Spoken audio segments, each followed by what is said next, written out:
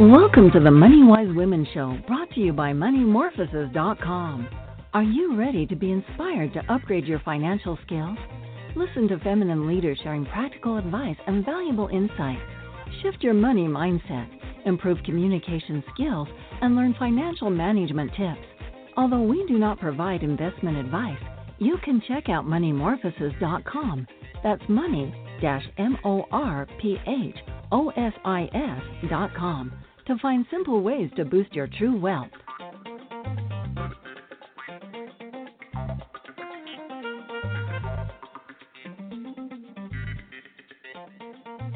Hello and welcome. Crystal Arnold here, your hostess of the Money Wise Women Show and founder of Money Morphosis. Today, so pleased to have our guest, Leora Adler, with us. I'll tell you a little bit more about her shortly. I want to say, first of all, I am so inspired by speaking with her and our exchange and perspectives coming from very different generations.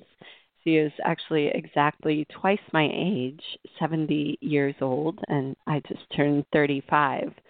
And so there is so much richness and depth that comes from different generations sharing and building understanding and perspective.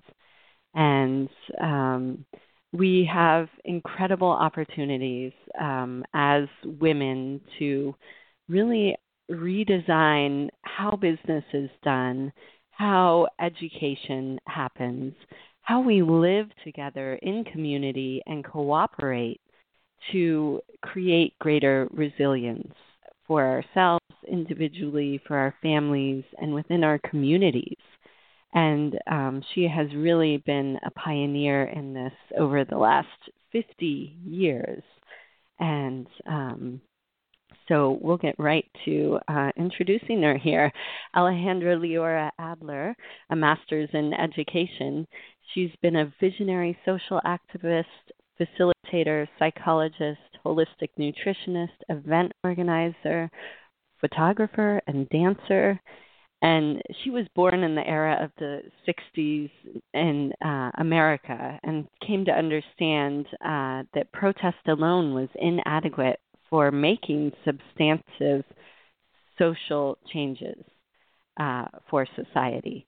And so consequently, in the 70s and 80s, Leora explored intentional community as a means to create a basis for culture that both provided for physical needs and the basic human need to belong in an intimate, purposeful community. So she has shared her experience and knowledge in 30 countries as a member of the board of directors of the Global Eco Village Network. It's representative to the UN, and she has also co-founded 2 Eco Village projects in Latin America.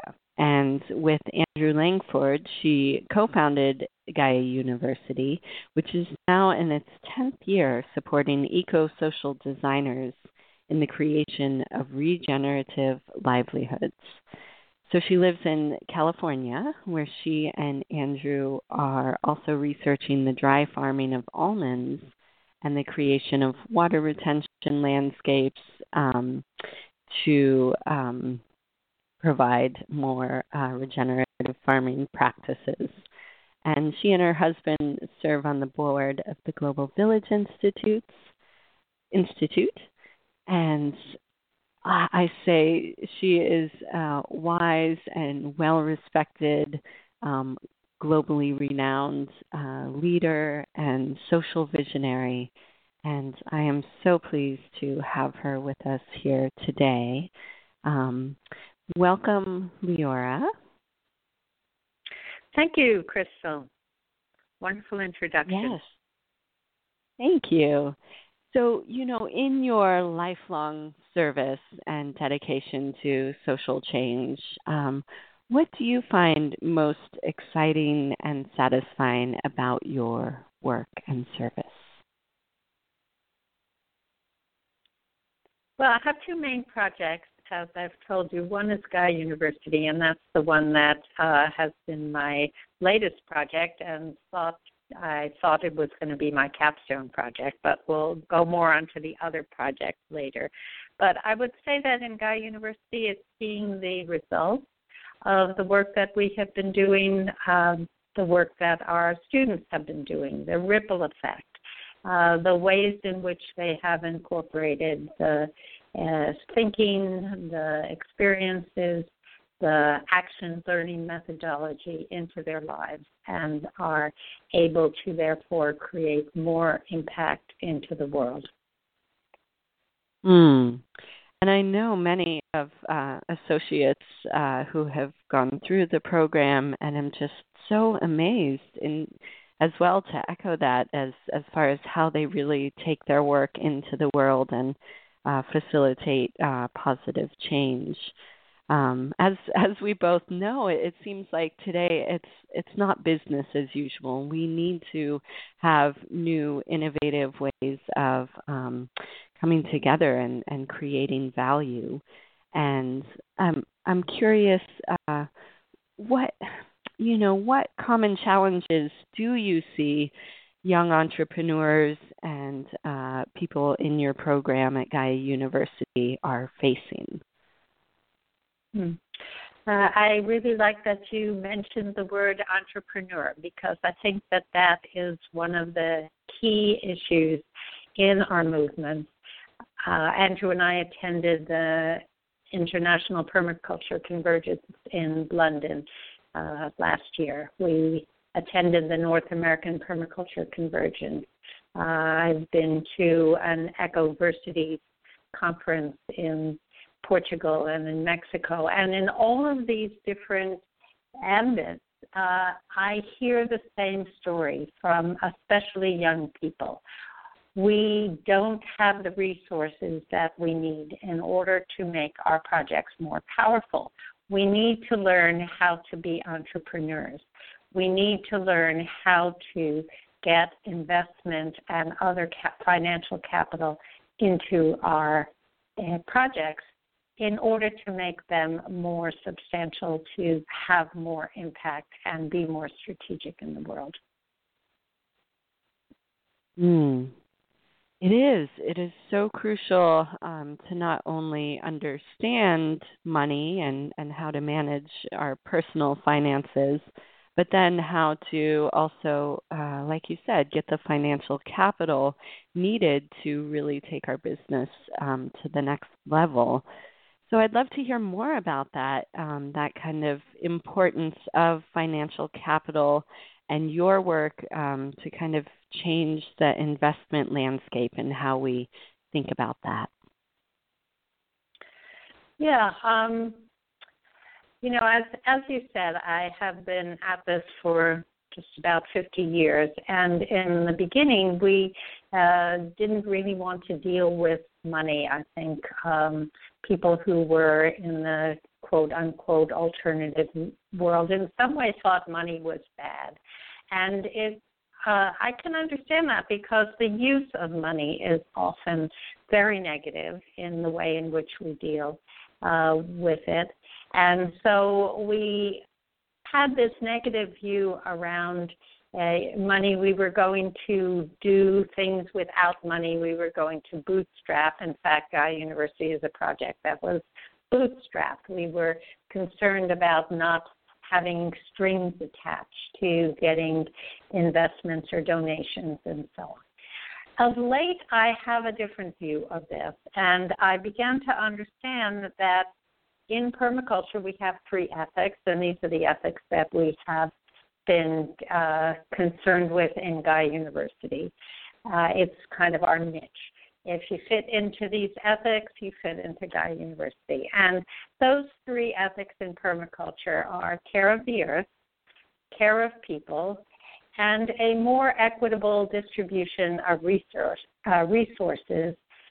Some people call that fair share.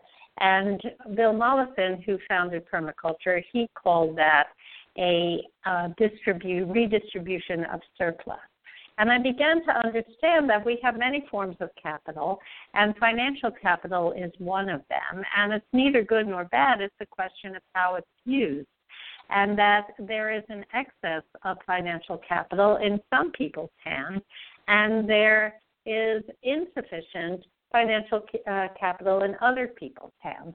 And if we want to make changes, positive world changes, we need to redistribute that financial capital so that young entrepreneurs or older entrepreneurs, doesn't really matter the age, have access to the financial capital as well as to the other capitals, the intellectual and the spiritual and the social and culture and so on capitals. But those are capitals that are not requiring this kind of a new approach to people's businesses and projects, in which we understand that we need more investment into the positive businesses that people are developing now. So true. I really find that with a lot of creative, purpose-driven entrepreneurs, there's an aversion to the traditional capitalist, culture, and I feel like healing those judgments and feelings around that really then open people to generate greater value in their business and to use money responsibly and wisely. So what tell us more about the vision of what is possible with changing our investment landscape and getting greater financial capital. So recently, with that in mind, my attention was called to a woman called Jenny Casson, who some of you may have heard of. She lives in the Bay Area and was instrumental in the creation of what's called the Jobs Act. And this act makes it possible for smaller investors, people who can afford to, say, invest $500 or $1,000 into a socially mission-driven business. And instead of needing to have the millions if you are an accredited investor. And so this law just came into effect, and this makes it possible for people to invest in a kind of crowdfunding way into businesses that they believe in, that have shared values. So my attention was drawn to that because I said, this is more in line with the kind of investment strategies that we might be looking at for our social mission-driven businesses. And I took a weekend course with her, which was called Fund and Fuel Your Dreams. And I was so inspired by her knowledge and her vision that I signed up for a 6-month-long program with Levy Joy, who also was a guest on your show and has a lot to say, has a lot of experience in the new economy. And as partners, we have been creating a new business with my husband, Andrew Langford, who's been studying regenerative orchard management, creation, actually, because I think there's no one else who's really working in this field in quite the way that he's been doing that. And we've been taking a 6-month-long program, which is called The Right Money from the Right Investors, looking for the right fit, and learning how to set up businesses in a way that they will be legal, compliant, etc., and also give us the opportunity to seek investment in a business that can provide a reasonable return on investment. Investors want that mostly, and yet will also be giving people the opportunity to invest in something that is aligned with their own vision and mission and value system. That is so inspiring to know that there is this bigger movement for, more conscious relating with money in this way as entrepreneurs and investors and really looking at the dynamics of that relationship and how people can really connect with the mutual interest of success and prosperity for the endeavor. So traditionally our economy has been more of an extractive, relationship, and that includes much of the traditional investments. It was profit at the expense of the people without interest in the actual environmental or social impacts of the project. And so it really feels like these are new, templates which can shift the way that we create value as humans together and really manage our resources, including money, but also our own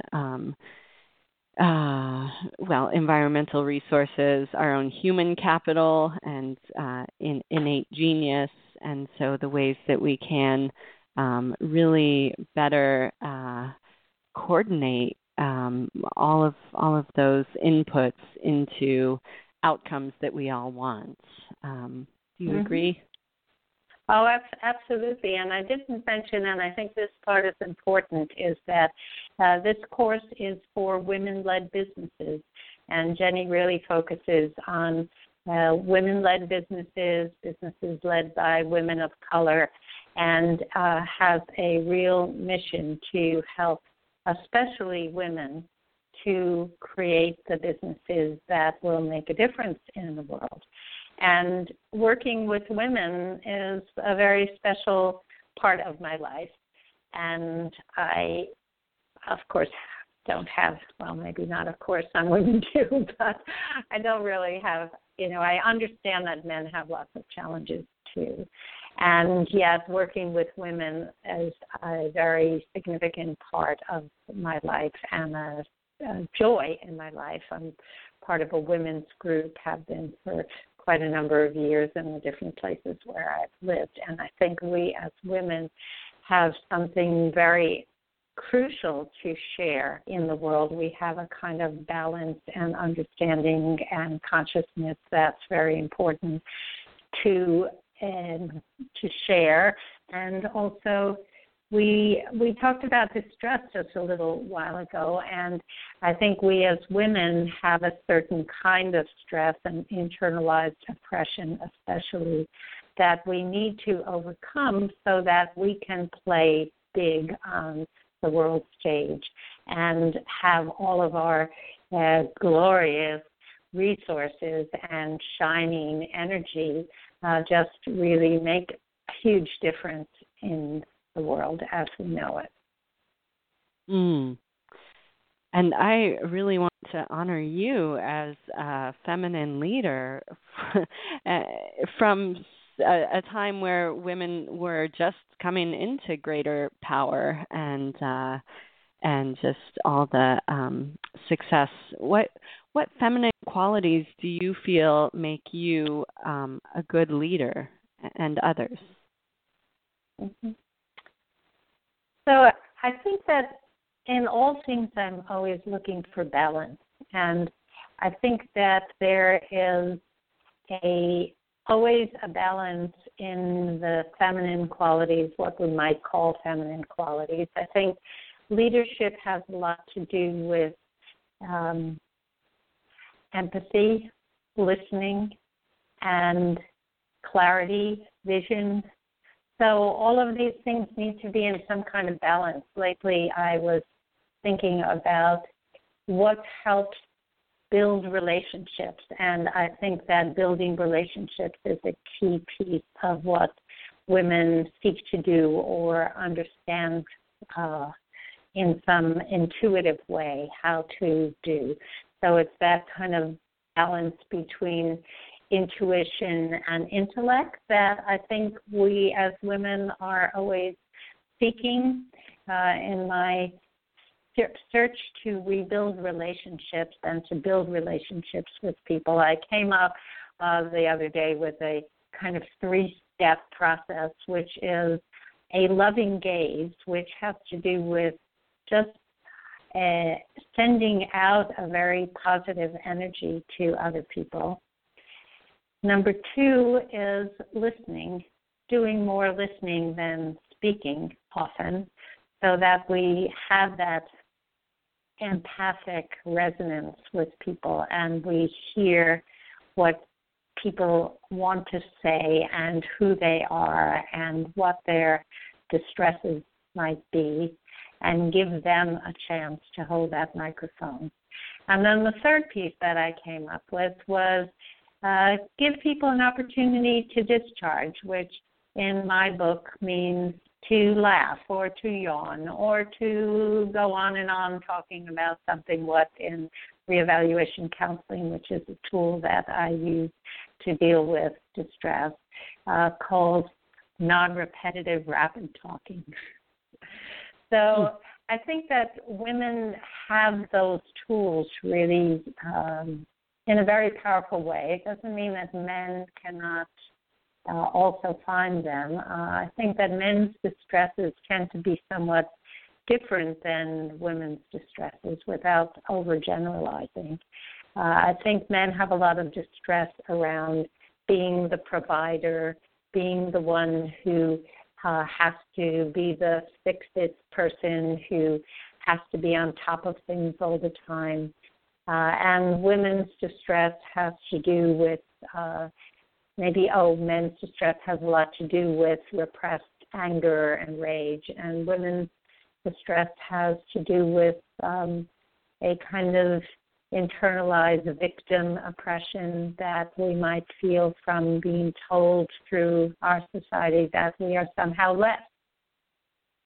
Mm-hmm. So I think we have that opportunity as women to find that balance between both having a really powerful feeling life that enables us to express our emotions, cry when we need to discharge that emotion, or feel other people's emotions and have that kind of intuitive connection to the all, and also have that very sparkling intellectual and effectiveness piece, the doing piece that gives us that opportunity to be both human beings and doings.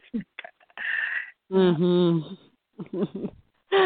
Oh yes, I love that that perspective of balance within each of us, and that men too can cultivate the feminine qualities. And I was, I work primarily with women in my workshops, and this summer had several workshops with men as well, and to really sympathize and feel their suffering and pain around what you were articulating there around being the provider, and that definition of success was really illuminating, and it certainly affects everyone I've talked to has had some suffering around money, and the significance of having the courage to address our relationship with money in a safe space. I see it again and again. It's like a transformational portal is opened when people are able to move past the shame and the fear and the guilt about their money and the way they handle it and what they were taught about it, and really just move into a greater understanding of what's really important to them, and then be able to have conversations, as entrepreneurs like us, to be able to talk more confidently and effectively and negotiate and really find common ground and focus on the relationships that sustain us and add vitality to our businesses. I feel really is that more feminine way of cooperating and doing business together. Do you have any thoughts on the significance of of kind of healing this our shadows around money and being able to have more authentic communications and talk about some of this vulnerable stuff together. Mm-hmm. So I think that we are all born as very bright, zestful, sponge-like human little beings, and that our intelligence gets occluded as we experience society and the world, and that might come from experiences with our parents, or it might come with experiences in our educational system, and it just might come from looking out at the world and seeing what's going on. And I think we can find it very confusing and very discouraging.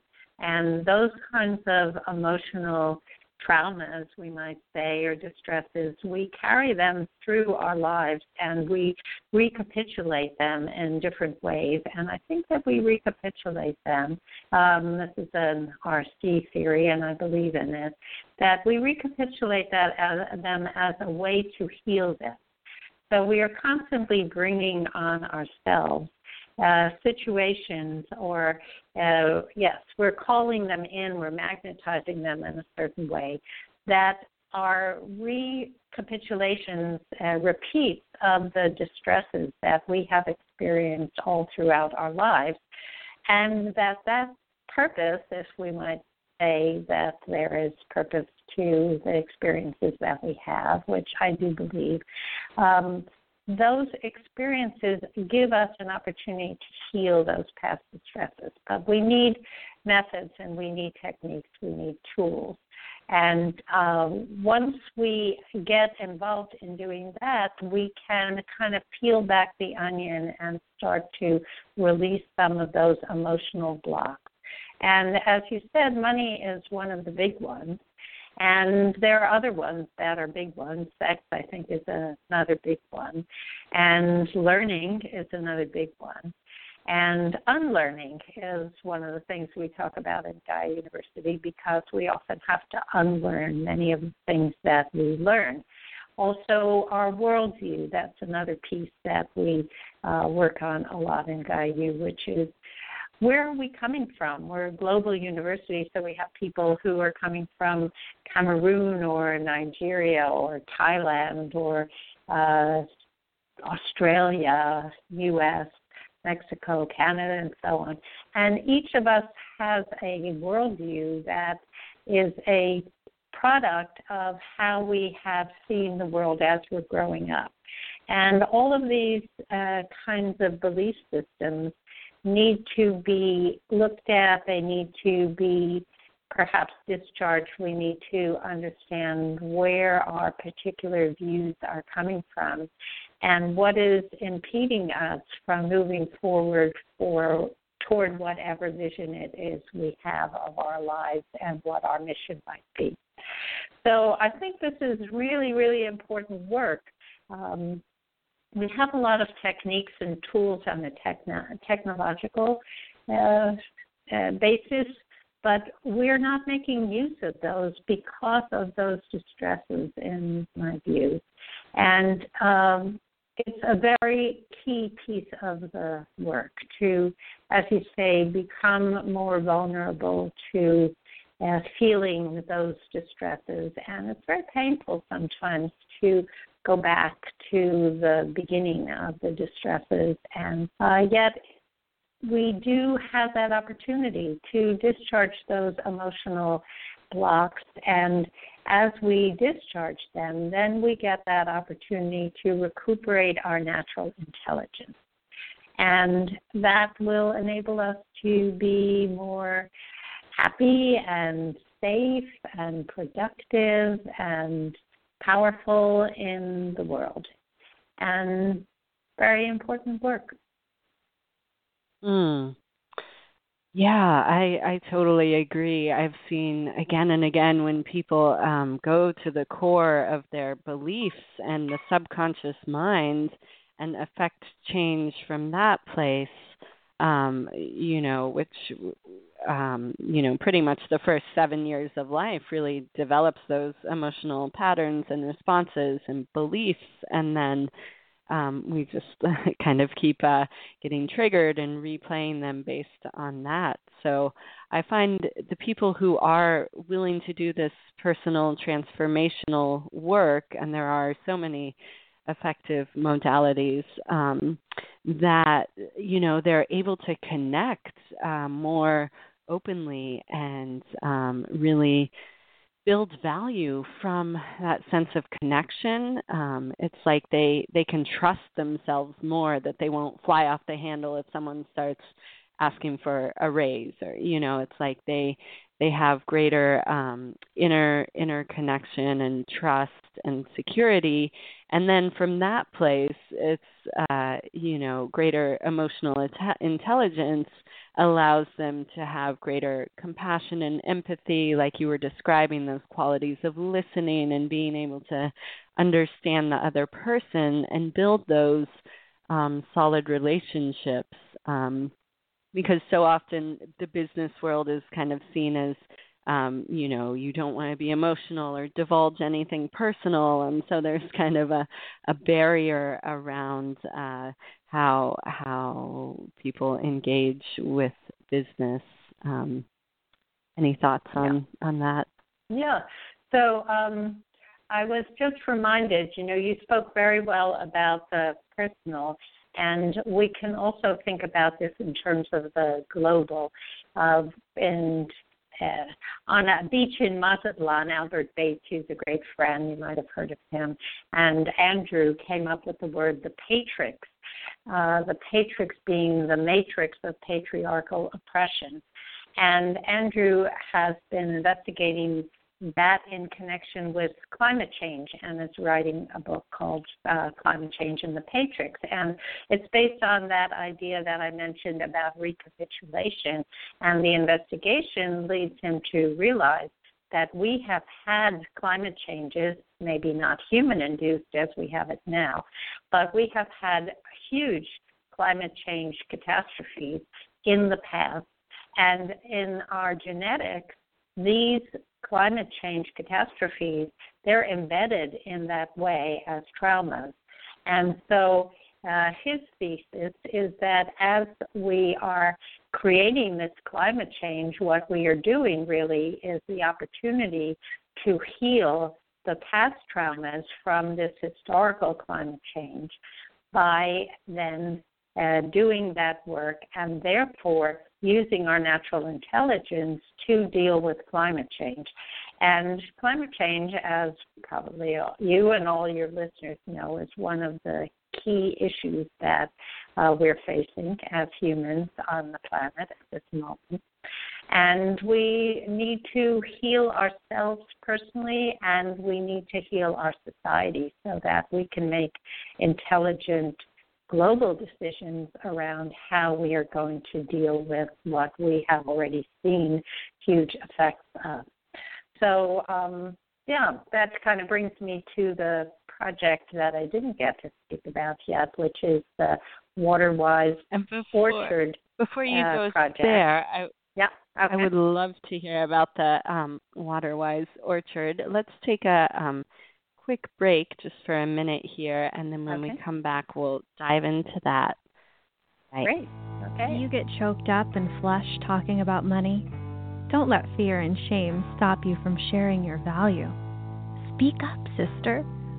Find out how to boost your financial communication skills at www.findyourmoneyvoice.com. Perhaps you're like Gwen, a budding, creative entrepreneur who wants to provide for her family, but she has a tough time expressing her needs. She chronically undercharges and lays awake at night with money stress. With Crystal's Find Your Money Voice training, she found renewed confidence speaking her self-worth. Transform beliefs, behaviors, and skills with money. With greater clarity and focus, Gwen more confidently negotiated solid agreements and increased her business earnings with the trainings found at findyourmoneyvoice.com. Welcome back. We are here with guest Leora Adler, who is not doing business as usual. She is truly a leader, visionary, and pioneer in not only education, but also how we live together, how we work together. And right now, I would love to hear more about your almond project in California. Great, thank you. So this project came out of an understanding that, especially now in California, we've been undergoing a drought for the last 4 or 5 years. The research that my husband Andrew has been doing tells us that this drought is actually part of the last 75 years of more water than California is used to. So if we go back historically, this is a wet period. So what does that mean? We can expect more drought into the future, and we need to do something about that. We started with almonds because the Lush Cosmetics company, which uses a great deal of almond meal and almond oil, read a book that was written by 2 of Guy University's graduates, so there's a connection there, Ethan Rowland and Gregory Landue, which was called Regenerative Enterprise, the 8 Forms of Capital. And they made a commitment to take their 4 biggest products that they use in their supply system, and almonds are one of them, and have them come from regenerative sources. So that led them to Andrew and gave him a consultancy contract to investigate how we could grow regenerative almonds in California in a productive way. Now, 84% of the world's almonds come from California. Many people don't realize that. And more than 50% of the food in the United States comes from California. So we're not talking about a very small issue here. We're talking about something that really has huge impact in terms of food resources and in terms of water resources. Now, we're living now in the Capay Valley, which used to be one of the dry farm almond capitals of the world, and people did not use any water. No, there was no irrigation water used generally. Everything was grown with what they call surface water, which is basically the water that comes from rainwater. Now, that became uncommercially viable, commercially inviable in the 1970s when they started pulling water out of the Sierra region and so on. So anyway, there's a whole story there about why almonds are almost not at all farm dry, and yet our task was to figure out how we could use permaculture techniques, because Andrew's a permaculture designer since 1985 and knows quite a lot about things like swales and biochar and compost tea brewing and all of these fantastic techniques for soil amendment, and investigate also how we could bring back rootstocks, because they were no longer available, that would enable us to do this with very small amounts of irrigation. People are using in the almond farming industry, the commercial one, they're using about 48 inches of water, when in fact we get about maybe 6, 8, 12 inches of rain in a good year. So obviously this is not sustainable. This is certainly not regenerative. And so for the last year and a half, Andrew's been investigating how we can bring back those rootstocks. We now have 500 seeds planted for varieties that we believe will rootstocks, and then later varieties grafted onto that we believe will be water-wise.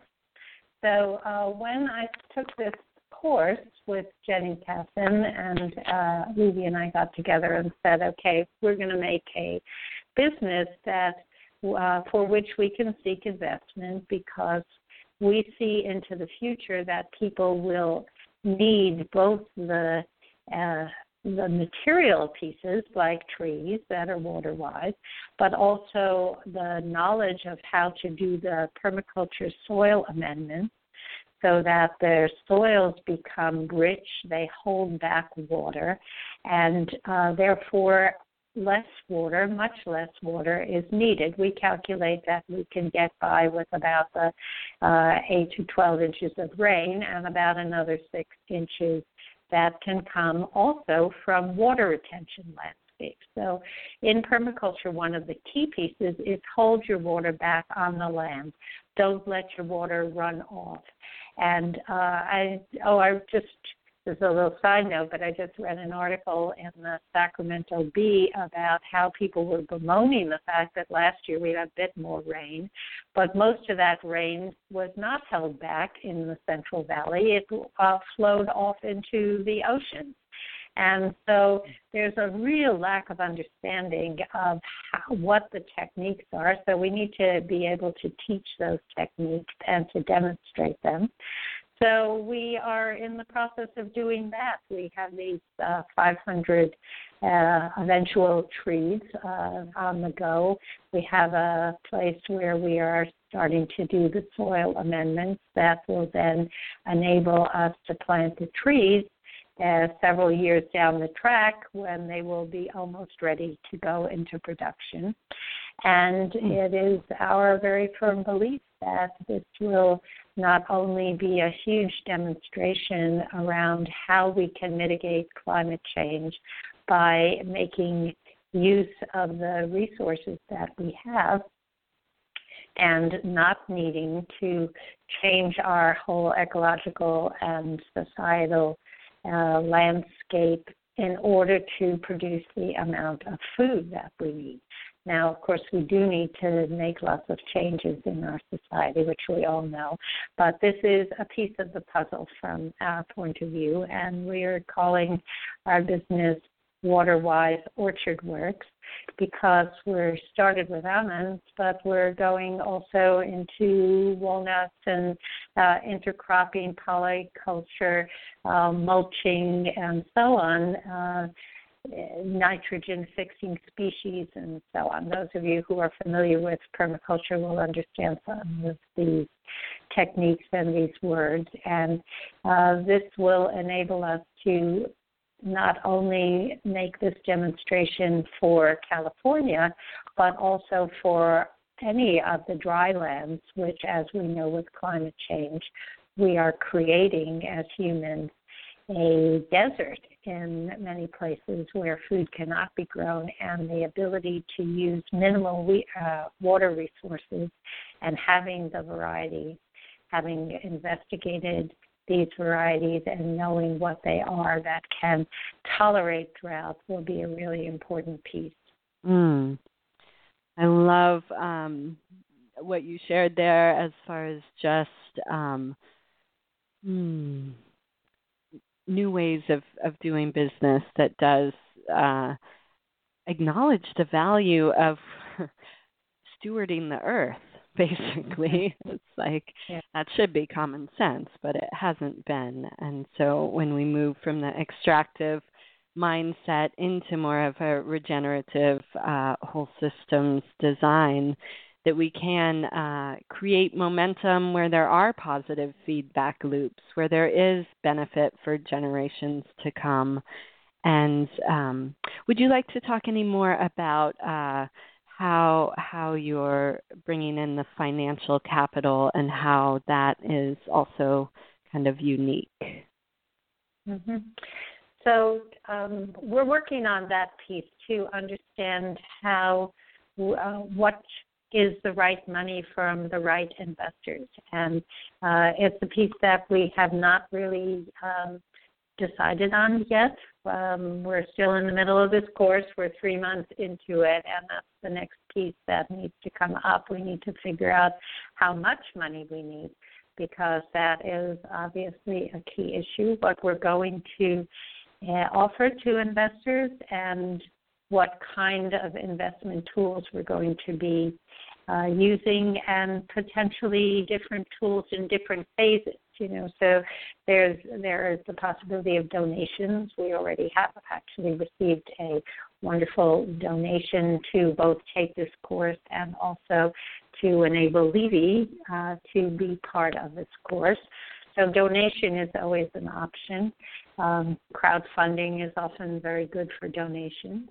Then there is investment, and now crowdfunding with this new Jobs Act can be a way of getting investment, so that we could crowdfund and offer people a return on investment, but for small amounts of investment, $500 or $1,000, which is a level of investment that many people feel comfortable with, because they understand that this is innovation investment, and that, it's we want it to work, and we have all of the experiential and the capital, the social capital, and so on for it to work. But on the other hand, all investments carry a certain risk.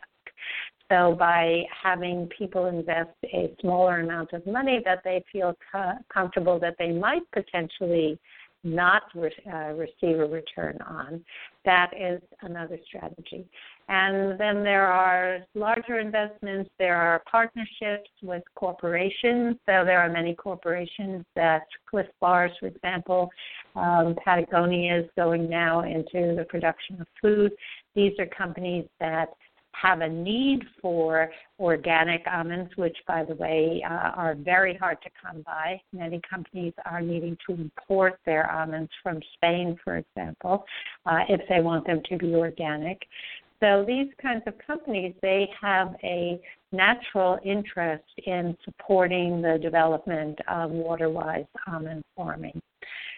So those are some of the techniques that we have been investigating, and we haven't really made our offerings yet. We're working on it, and we would love to have many of your listeners be investors in our business, because we think it's a really great model. And one piece I didn't mention, which I think is really important, is that we want our business to be a demonstration of how a business should be run in the new economy. So we're registering this business as a benefit corp, and we'll be getting the certification for a B Corp, which some of you may have heard of. And our exit strategy for when we become profitable is for this business to become a worker co-op, so that it gets turned over to the workers. And Levy especially has a lot of experience in working with new economy alternatives, and she was the first employee, for example, of the Public Banking Institute, and Guy University has had a complementary currency system for many years, and so on. So we are very interested in having our business be a model for the new economy and how businesses should be run. And just as I mentioned, the fact that this is a woman-led business is a really important piece of that as well. I love that. I think the cooperative models really are going to be the wave of the future, and also just redefining the many. You mentioned the book about the 8 forms of capital, and redefining what a return for an investor looks like is a very interesting conversation, because people are motivated at different things in different points of their life. And this is also why I've created the True Wealth, which identifies not only financial wealth, but 3 other areas, being inner, relational, and environmental wealth. And I find that when we have a more holistic look at both wealth and capital and money, that we basically have more capacity. We are making visible the flows of value within the system by acknowledging them, and that then makes the whole system more resilient, and we really can diversify the investment tools and the ways that people can engage with our business and projects. So I think it's totally brilliant what you're doing here, and it'll be really exciting to see how the project and model continues to unfold. One other piece that I forgot to mention in our business model is that we will take a percentage of all of the income into our WaterWise Almond business, and that will go towards scholarships in Gaia University so that people in countries that have less access to financial resources will be able to complete programs in Gaia U, which we think are very key pieces as well for people being able to step out onto a larger stage to understand project and time management and to work on their oppressions and distresses and so on. So there's a real link to the Gaia University project with the Almond Project and or the Orchard Project, because it will be expanded to many different kinds of nut and fruit trees. And I think that that is a model also.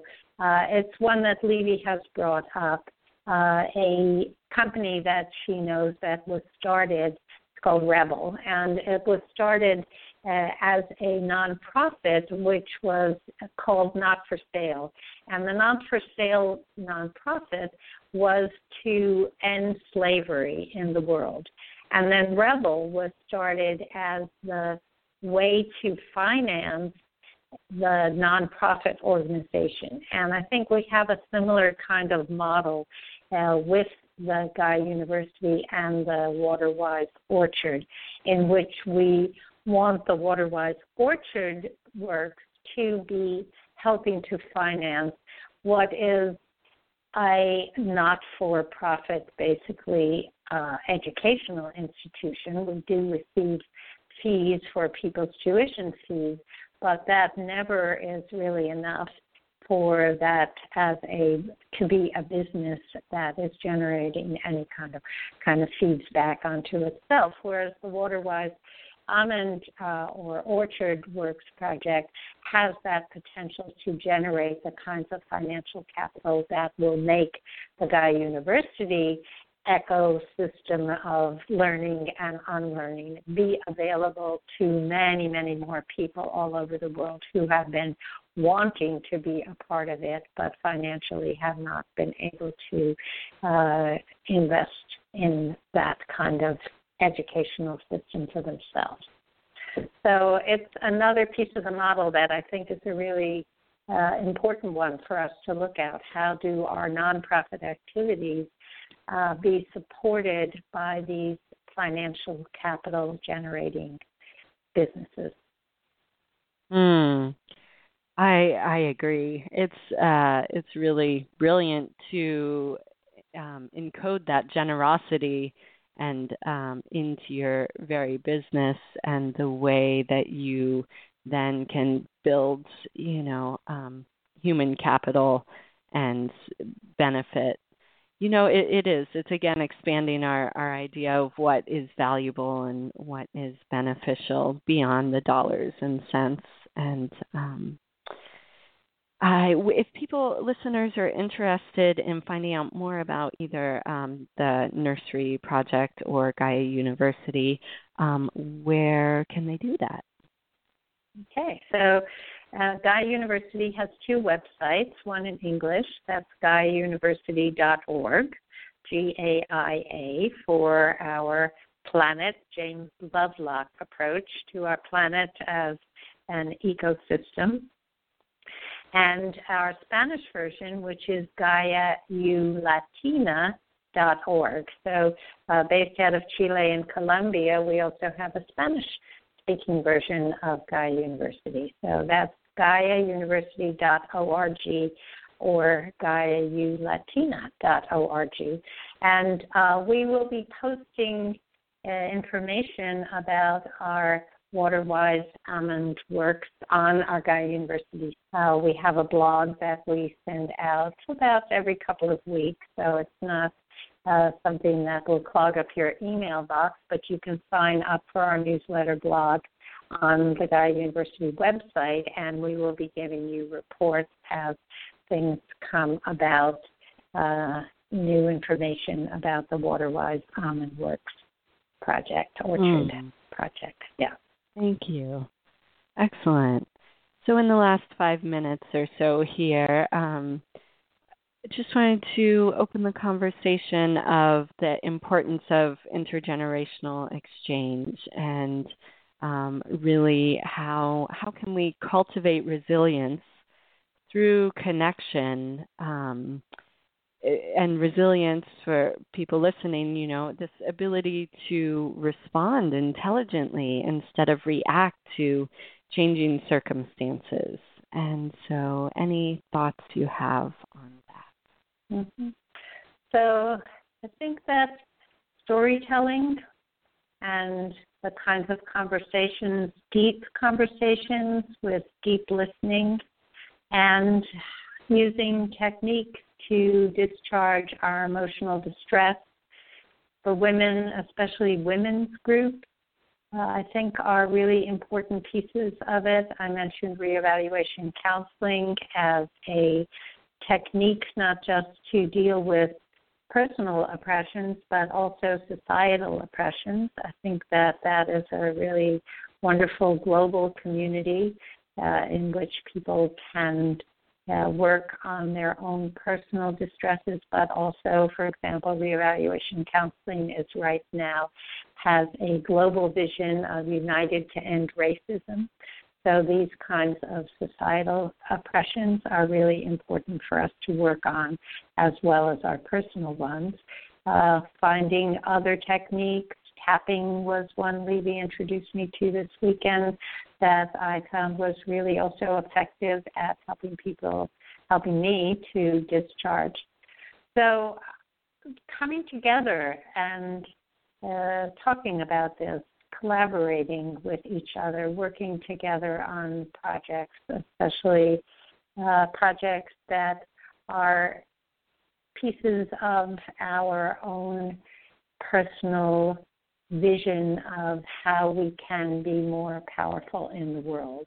Recently read a book called Playing Big, which I enjoyed very much, written by a woman who speaks about how we as women need to expand our vision of how we can play big in this world and not be afraid to speak up and not be afraid to take action and learn the tools and techniques that we need so that when we feel scared, we can communicate that with allies and we can move forward in the world in a more satisfying and powerful way.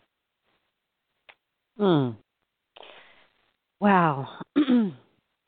That is so true. I feel like that is crucial, is us as women stepping into leadership, finding our authentic voice and being able to, really, for me, this desire to leave a legacy of true wealth for generations to come, and just acknowledging you and all the work that you've done in this lifetime, Leora, leaving such a legacy of value that will, how visionary you've been, and setting up some of these templates and designs and, intentional living communities and learning communities, which are going to become increasingly important in these transformational times.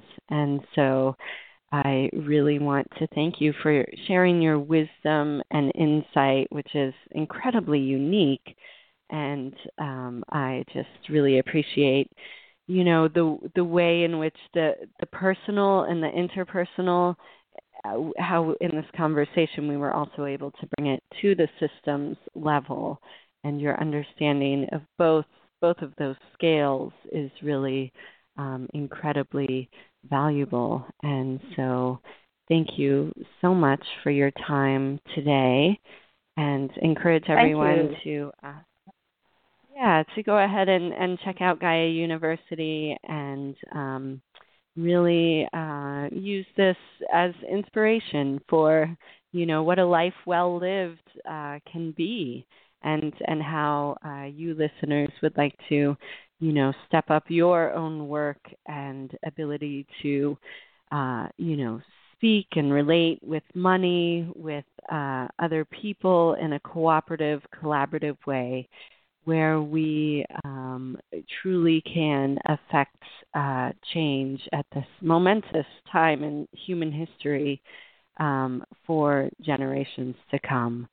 So thank you for literally planting the trees and figuratively, planting the trees through all of the associates and communities that you have nourished over these years that will have fruits to come for many generations. So thank you so much for your time today. Yeah, I just wanted to end with my vision of our creating 200-year plans. I didn't mention this, but I think we all need to think as Indigenous people have 7 generationally and think beyond our lifetime. Think what it is that, what are the effects of the decisions we make in our lives into the future. Truly is an honor and a responsibility to be alive and awake at this time in history. And thank you so much for all your contributions today and to the more beautiful world that our hearts know is possible. Thank you, Leora. Thanks for listening. If you like what you heard, the biggest compliment you can give us is to subscribe to the show and rate and review our podcast at iTunes. Be sure to visit www.moneymorphosis.com. That's money-morphosis.com to join the growing community of empowered women who are dedicated to creating the true wealth they deserve.